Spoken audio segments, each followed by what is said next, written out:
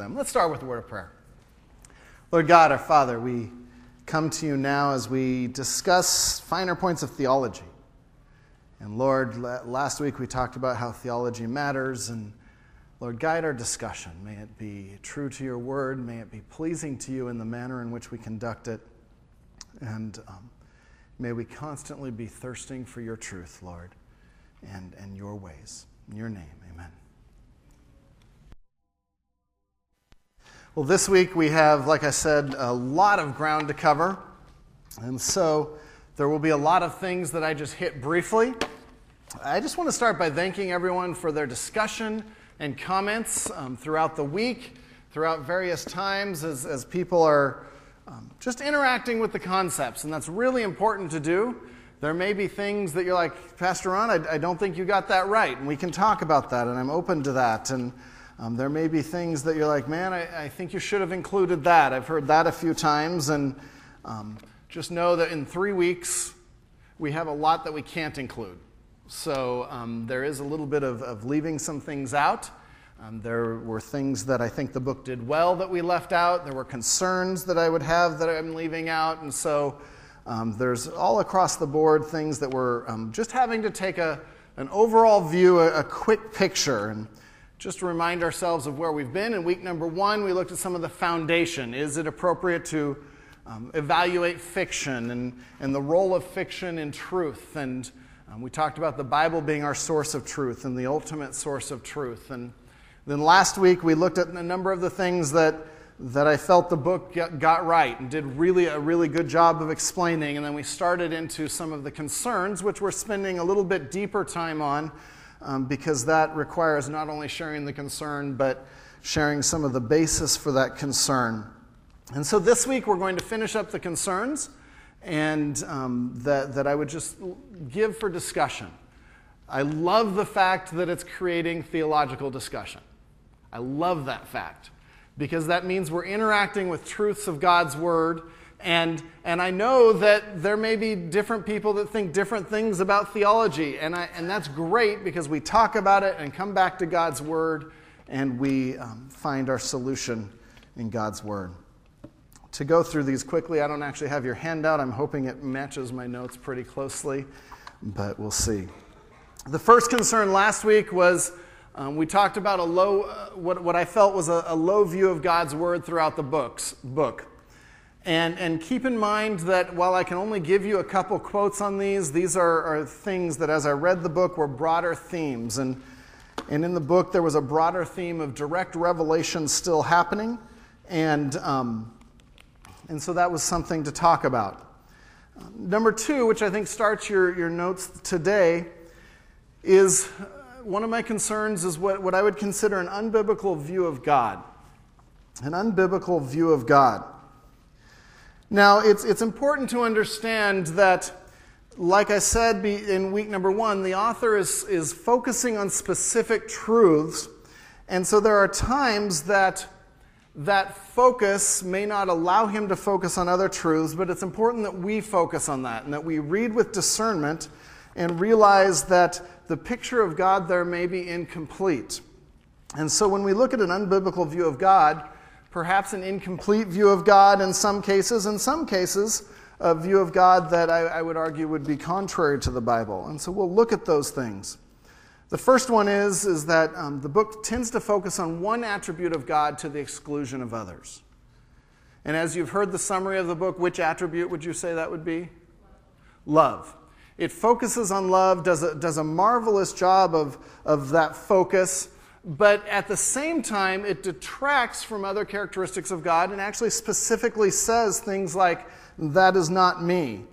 One of the quotes that I use, which actually is the author quoted this man, no matter what God's power may be, the first aspect of God is never that of absolute master, the Almighty.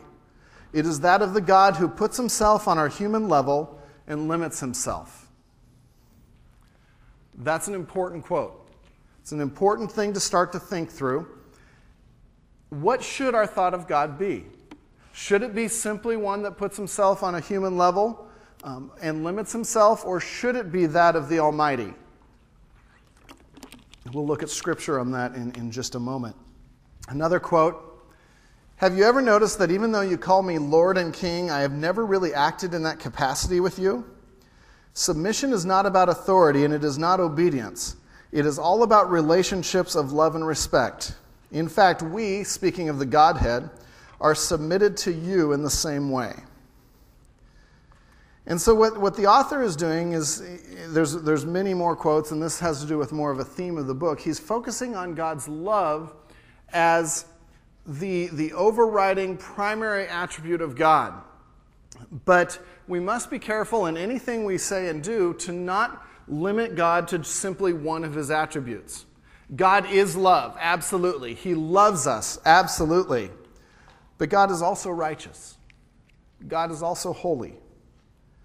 And what's interesting is when we focus on one attribute, we actually lose the power of all.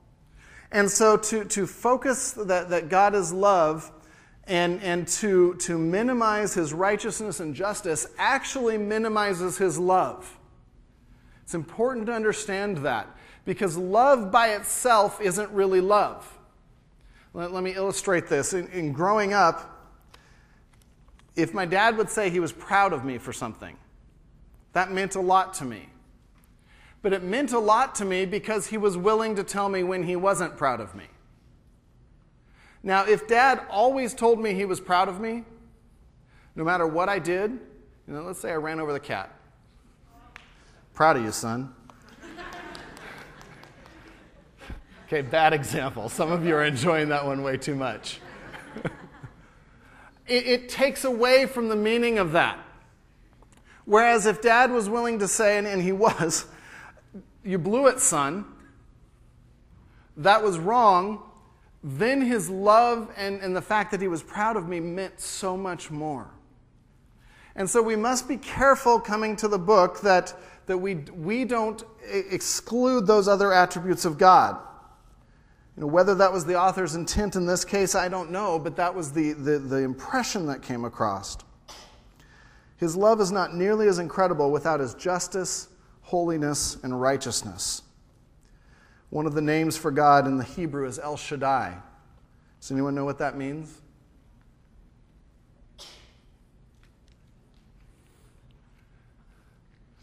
God Almighty.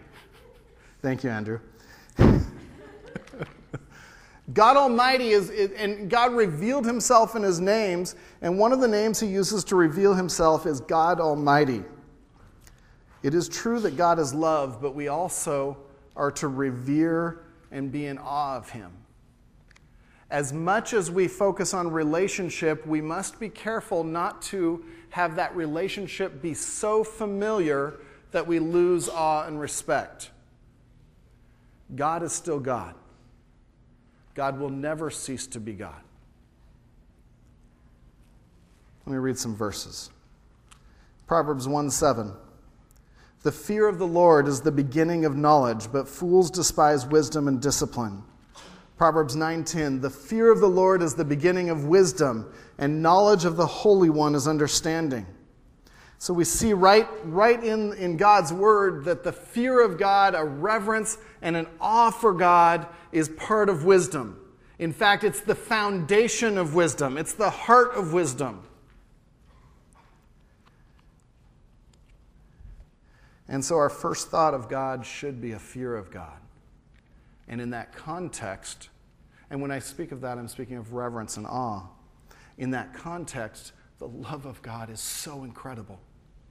It's so amazing. Because God Almighty loves me. And there's a richness to understanding his love when we understand all of his attributes. At the end of Job, a story of tragedy, do you remember how God reveals himself? Where were you? Where were you when I created the earth?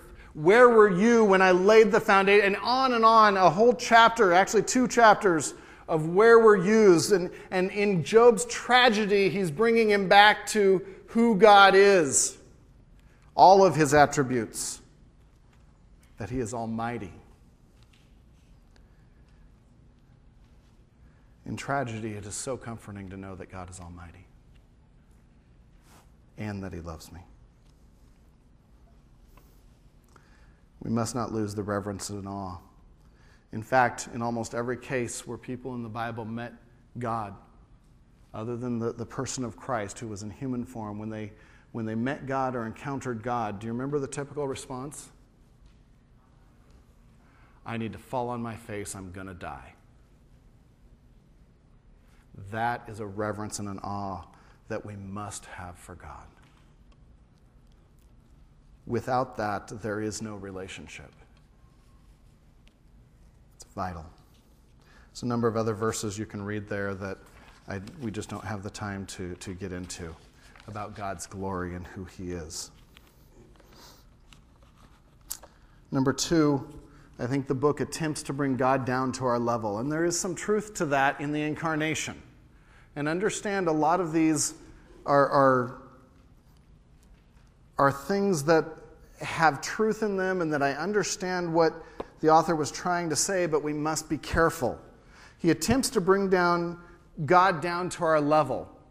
And in the book, he not only does that with the incarnation, with Jesus coming in human form, but we have God the Father and the Holy Spirit in human form. And so we have the entire Godhead in human form down at our level. However, in John 4:24, God is spirit, and his worshipers must worship in spirit and in truth. John 1:18, no one has ever seen God but God the one and the only, who is at the Father's side, who has made him known. And my challenge, I'm just going to say this briefly, is why did God only reveal Jesus in human form in God's Word? And there's some specific reasons that deal with the awe and the reverence, but it also deals with faith. And as human beings, we struggle with faith. We struggle with things we can't grasp, that we can't hold on to. And so we want the entire Godhead in human form because it's easier to understand. But we must be careful of that, because we can lose faith in that and the place of faith. Part of that is we see throughout a theme of God limiting himself to be in relationship with us. And the author is trying to go on Philippians 2, where it talks about God emptying himself to be incarnate, that Jesus did that. And there's a fascinating discussion that we could have about, okay, what does it mean to be incarnate Christ? Did Jesus make mistakes? Did Jesus get sick? I would say probably his human body could get sick. I would say he couldn't make mistakes, because that would be an imperfection. That would be a failure in judgment to make a mistake, which Christ was incapable of.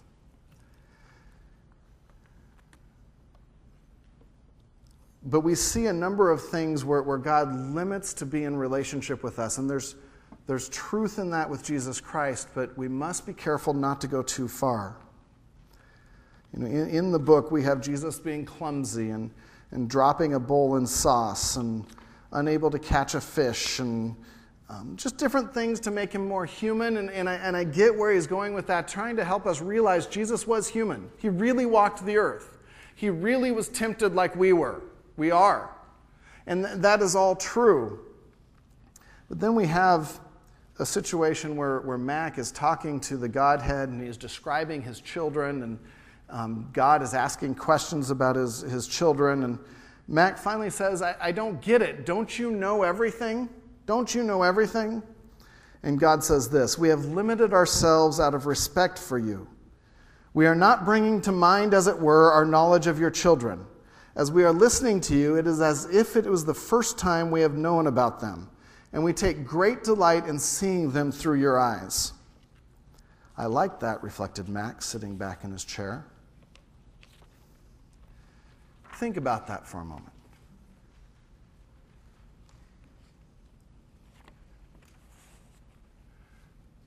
Does God not remember so he can be in deeper relationship with us?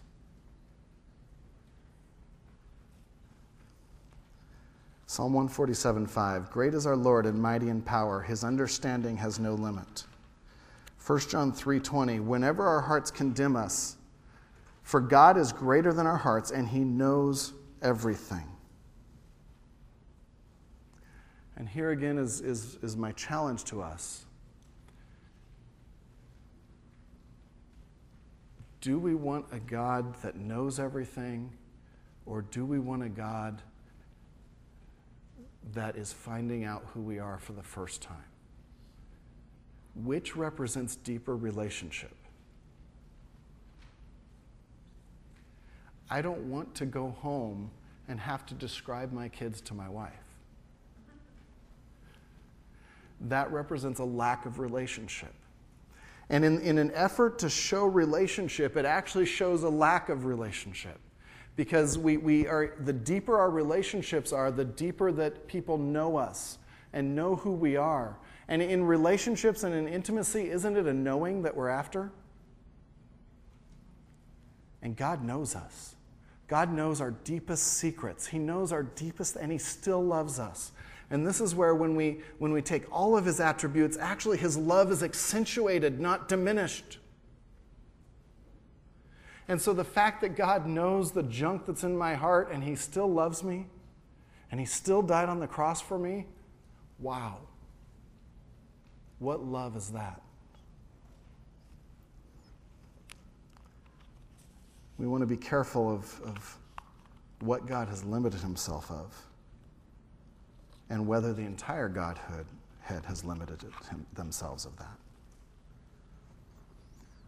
Along with that, I think there is a struggle with God's character. We have the Holy Spirit saying, I'm not sure where we're at on your notes, but the quote, enforcing rules, especially in its more subtle expressions like responsibility and expectation, is a vain attempt to create certainty out of uncertainty. And contrary to what you might think, I have a great fondness for uncertainty. A statement like that should raise red flags. Because God is not uncertain.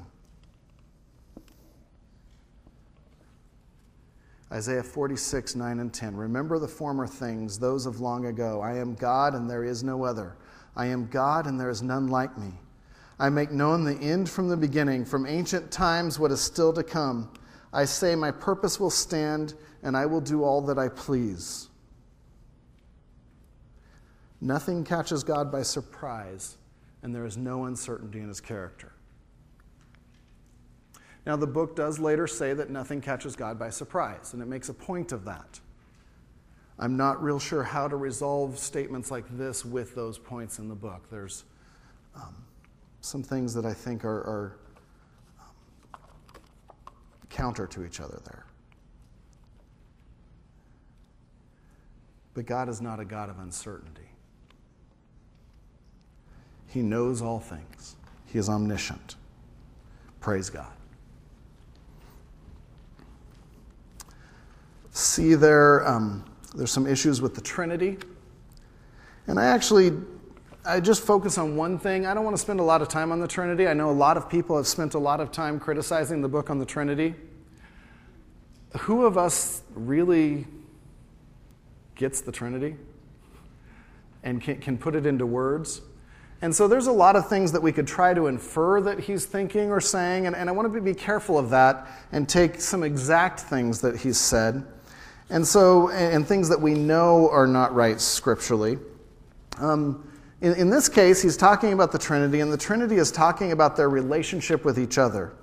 And there's a distinct effort to see the Trinity as one, and they are one God, and so I understand that. But at what point does that oneness separate? Because in God's Word, we know that the Trinity is comprised of three persons as one God. Now, you can spend all day thinking about what that means.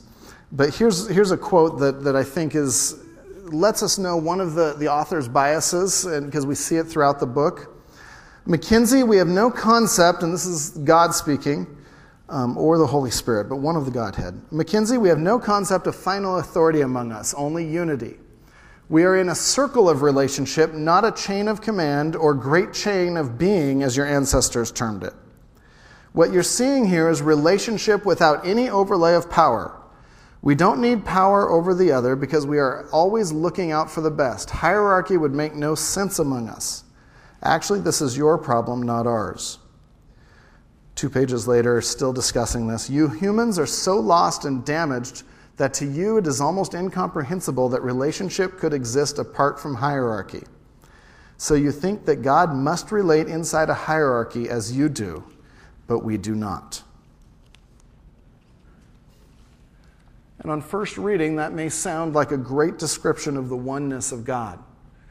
But in Scripture, as we look at the Trinity and we look at the relationship, and we would call that the economic relationship of the members of the Trinity, how they relate and how they function, there is a specific and clear hierarchy listed in the Trinity in Scripture.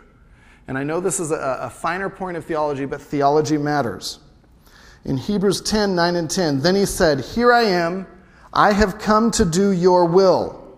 Jesus is saying this to God the Father. I have come to do your will. He sets aside the first to establish the second. And by that will, we have been made holy through the sacrifice of the body of Jesus Christ once and for all. In 1 Corinthians 15:28, when he has done this, then the Son himself will be made subject to him who put everything under him, so that God may be all in all. John 14:26, but the Counselor, the Holy Spirit, whom the Father will send in my name, will teach you all things and will remind you of everything I have said. And you see the Holy Spirit being sent by the Father. He goes out at the Father's will. In John 6:38, for I have come down from heaven not to do my will, but to do the will of him who sent me. And so we do see hierarchy in the Trinity, but they are one. It does not destroy their relationship. And probably the more concerning aspect of that is this idea that hierarchy and relationships on earth destroy relationship, which is absolutely not true. You can have relationship with your kids and still be their parent. You should love them. You should have relationship with them, but there is a hierarchy, and it is God ordained. In marriage, there is a hierarchy that is God ordained, and it doesn't make one less than another, but it's a way of relating in relationship. And actually, as I've worked with many couples, the absence of hierarchy and the absence of understanding that really makes that relationship more difficult. And so we have to be careful where he's going with this. Now understand, he has something else in mind, I believe. He is coming from abuse. He is coming from a hierarchy that imposed itself without love. And so I think he's specifically addressing that, but we have to be careful what we take of that, because he was in a situation where hierarchy was abused, and his parents abused them, and there was sexual abuse, and there were things that were sin and were awful that happened. But we must be careful to still have a right view of the Trinity and a right view of who God is. The other part of the Trinity that I just mentioned briefly there is there's some distinction issues, I think. I don't think he's a modalist, but at times the things he asserts border on modalism, where God moves from one form to another. He's Jesus here, and God the Father here, and the Holy Spirit here. And so you see, how can you really know how I feel? Mac asked, looking back into her eyes. Papa didn't answer, only looked down at their hands. His gaze followed hers, and for the first time, Mac noticed the scars on her wrists, like those he now assumed Jesus also had on his. Don't ever think that what my son chose to do didn't cost us dearly. Love always leaves a significant mark, she stated softly and gently. We were there together. Another quote, when we three spoke ourselves into human existence as the Son of God, we became fully human. We also chose to embrace all the limitations this entailed. Even though we have always been present in this created universe, we now became flesh and blood. And he's trying to show the unity of the Trinity there, but those statements lose the distinction. God the Father did not limit himself in the incarnation. He did not. He was still in control of the universe. For those 33 years, there was still somebody on watch. And he's trying to show, though, that it did hurt God the Father. And I appreciate that, because the crucifixion, not only was Christ hanging there, but it was a terrible pain for God the Father and the Holy Spirit, because they are one. And this is where, how can they be one, but how can they be separate? But there is a distinction. Jesus was hanging on the cross, not God the Father or the Holy Spirit. Now, they were there in the oneness of God, but they were not bodily there. And it's a finer distinction, but it's important in our understanding of the Trinity.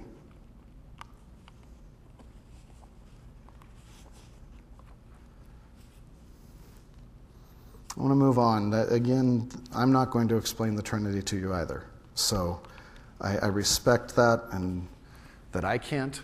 And so I know I'm treading on difficult territory there. The last point, actually I have two more, I guess, on a view of God. I'm very concerned about his view of Jesus on the cross and separation.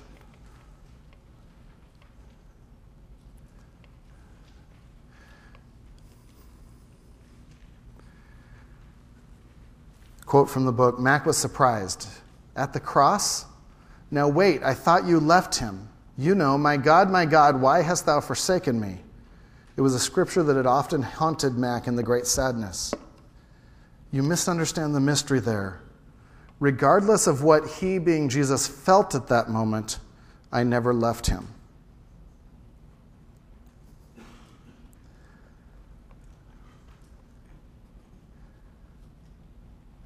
I am deeply concerned at the idea that Jesus would feel something and act out of feelings and get it wrong.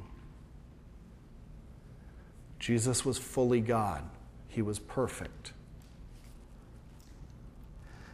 As we understand redemption, as we understand what it meant for God, for Jesus to become sin as we are sin, to become a curse for us, as hard as it is for me to understand, and this is another one that I can't comprehend, but I know that at the moment that he paid for our sins, he was separated from God, and God's wrath was poured on him, and he took it and paid the price. Without that, there is no salvation, which is why this is such an important issue. Does that make sense? This is the gospel. And so to think that somehow Jesus was not separated by implication, I know he's not going there specifically, but by implication means that the penalty was not paid for our sins.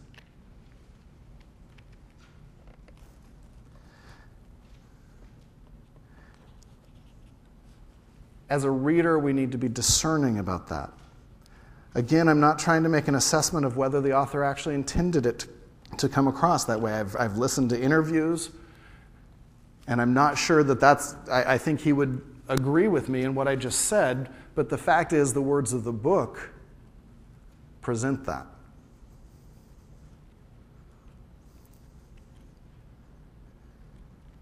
In an interview, Young said, when Jesus became sin for us, so he would agree that Jesus became sin, Papa crawled inside of him. And I would challenge that is just not biblical. My God, why hast thou forsaken me? Those are the words of Christ. And it doesn't mean that God didn't love him. It didn't mean that God didn't care about what he was going through. And I know that's where the author was trying to go. It simply meant that at that moment, Christ bore the sins of the world and paid for all of our sins in one stroke, and did have to endure the wrath and punishment for those sins. Because in Romans 6:23 it says, the wages of sin is death. And those wages had to be paid.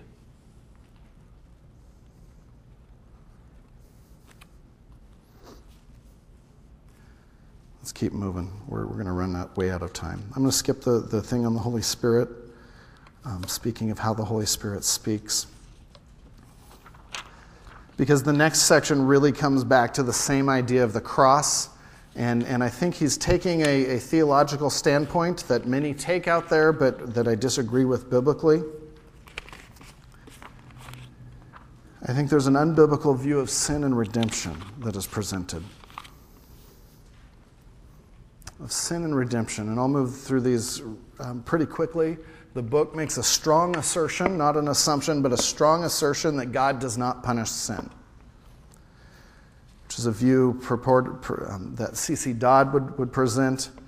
The quote from the book, "I am not who you think I am, Mackenzie. I don't need to punish people for sin. Sin is its own punishment, devouring you from the inside. It is not my purpose to punish it. It's my joy to cure it." And I agree it's his joy to cure it. And I agree sin does devour us from the inside out. But we know clearly from God's word that God will punish sin because it is an affront to his holiness. His justice demands that he deals with sin. He cannot ignore it in his character. Nahum 1:2, "The Lord is a jealous and avenging God. The Lord takes vengeance and is filled with wrath. The Lord takes vengeance on his foes and maintains his wrath against his enemies." John 3:36, "Whoever believes in the Son has eternal life, but whoever rejects the Son will not see life, for God's wrath remains on him." Romans 12:19, a verse that we used in talking about forgiveness. "Do not take revenge, my friends, but leave room for God's wrath. For it is written, 'It is mine to avenge, I will repay,' says the Lord." Finally, 2 Thessalonians 1:8-9, "He will punish those who do not know God and do not obey the gospel of our Lord Jesus.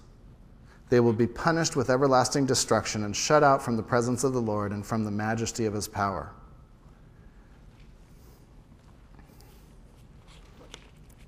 God does not enjoy punishing sin.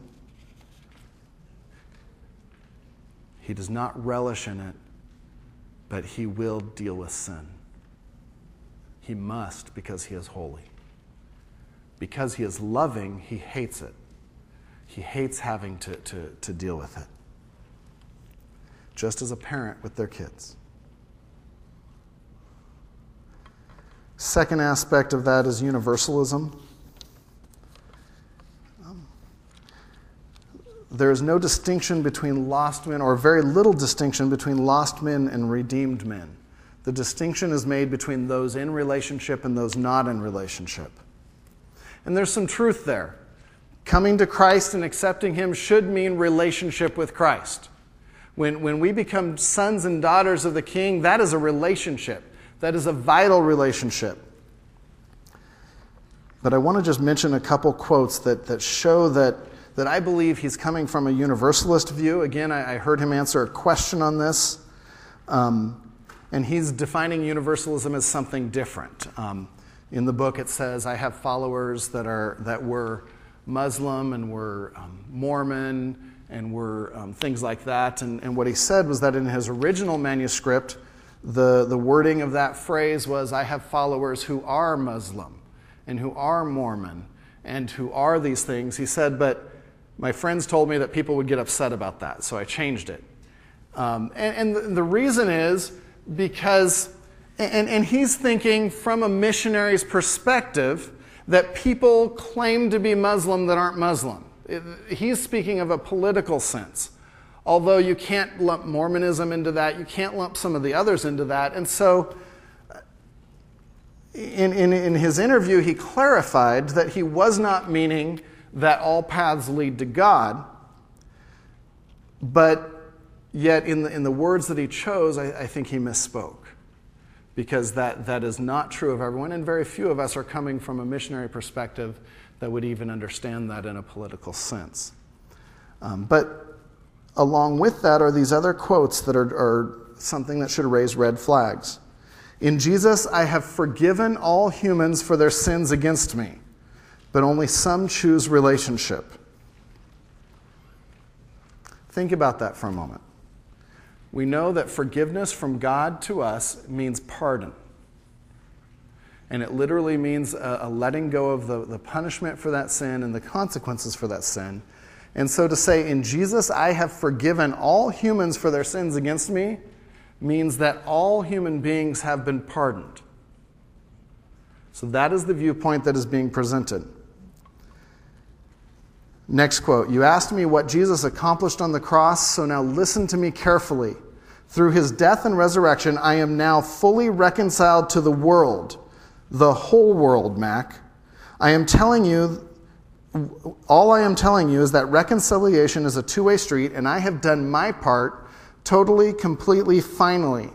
It is not the nature of love to force a relationship, but it is the nature of love to open the way." And one of the red flags I have with that is I am now fully reconciled to the world, the whole world. This viewpoint is a classic statement of universalism. The idea that all people will go to heaven. That all people will come to Christ eventually in some way, and all people will go to heaven. And actually those statements require that, because if they are pardoned, if they are reconciled, then they cannot be punished and they cannot be sent to hell. Do you understand what I mean by that? And that is something that is very specifically said, but we must be very careful of that. Now, again, there's truth in there. Christ has done all that is needed for reconciliation. We don't need to add good works to it. His death on the cross is sufficient. And by a faith in Christ, which he would call relationship, by a faith in Christ, then that reconciliation is completed. But not until that faith in Christ. And in fact, we know from God's word that we cannot go to Christ on our own. He must draw us to himself. And so to leave it completely up to us at that point is, I think, a misunderstanding of Scripture.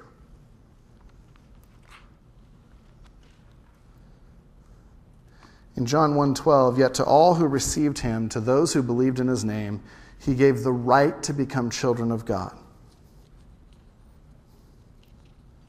One of the quotes he uses from Ellul is actually a Christian universalist. And so that seems to be an influence in who he is. And again, any book we read, we need to look at their influences. And he has been influenced by universalism and the idea that everyone is redeemed, everyone is forgiven, which is why God doesn't punish sin. All these things go together. And so thus, by implication, there is no final penalty. But we know from God's word that that's not right. Revelation 20:15, "If anyone's name was not found written in the book of life, he was thrown into the lake of fire." There's a number of other things there. We are out of time. Let me just highlight the other two. You can read them and look up the verses. There seems to be an unbiblical view of God's desire for our obedience. And this is one where he actually presents truth, but I think limits it. It's just part of the truth. His point, and I'll just summarize, is that we should do what is right because of our love relationship with God. Because we love God, we want to do what he wants, and so we do what he wants, rather than a list of rules and a list of do's and don'ts, which is how he was raised. And that is the goal. We know that from John. We know that if you love me, you'll keep my commandments. The goal is, because of our love for God, we should follow him. But here's sort of the rest of the story, as Paul Harvey would say. Even if I'm not feeling the love, I'm still required to obey him. My obedience is not conditioned on my love for God. That is the goal. That is the goal of relationship, but he still expects me to obey him.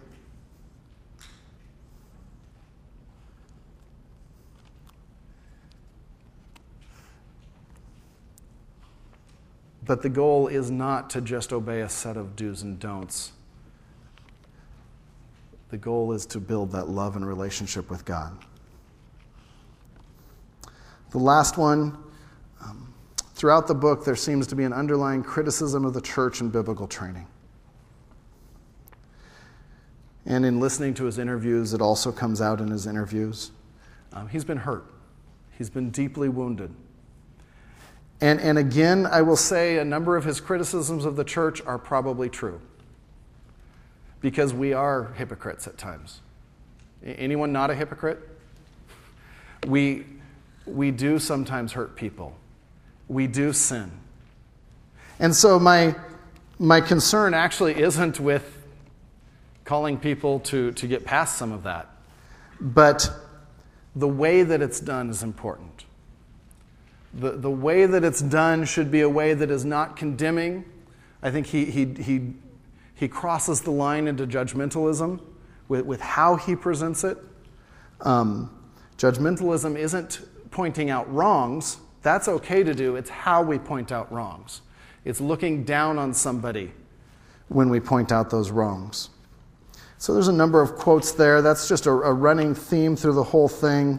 That's just something to be aware of. You would expect that with his background, but we must remember that the church is the bride of Christ. And he speaks against institutionalized religion, and religion definitely can get so institutionalized that it means nothing. And it should be relationship. But God also says, don't forsake the assembling of yourselves together. And even the early church, it was done in the context of some sort of institution. I end with this thought. The verses there talk about the church being the bride of Christ. The church is precious to God, precious in His sight.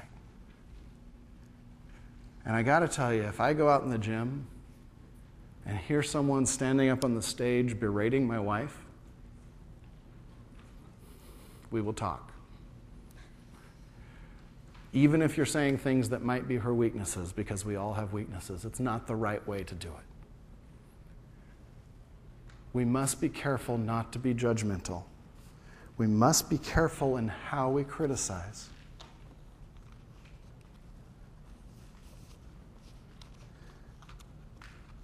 But on the other hand, I think it's good to hear some of those criticisms and say, how can we be better as a church?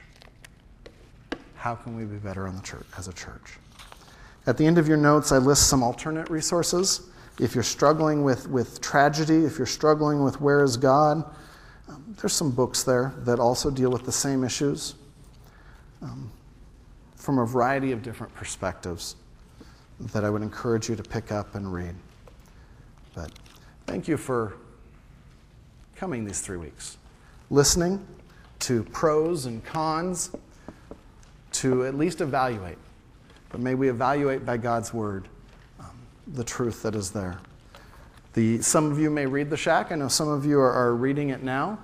And as long as we read it with discernment, that can be fine. It's a book written by a man coming from a viewpoint. And we need to evaluate all things through the Word of God. Let's pray. Lord God, our Father, I pray that you would impress on us your character, your love, your justice, your holiness, who you are. And Lord, in all of our discussion of the finer points of theology and some major points of theology, may we not lose sight of the fact that you do want relationship with us. And you do love us, and you sent your Son to die on the cross. May we not take that lightly. May we be your people. In your name, amen.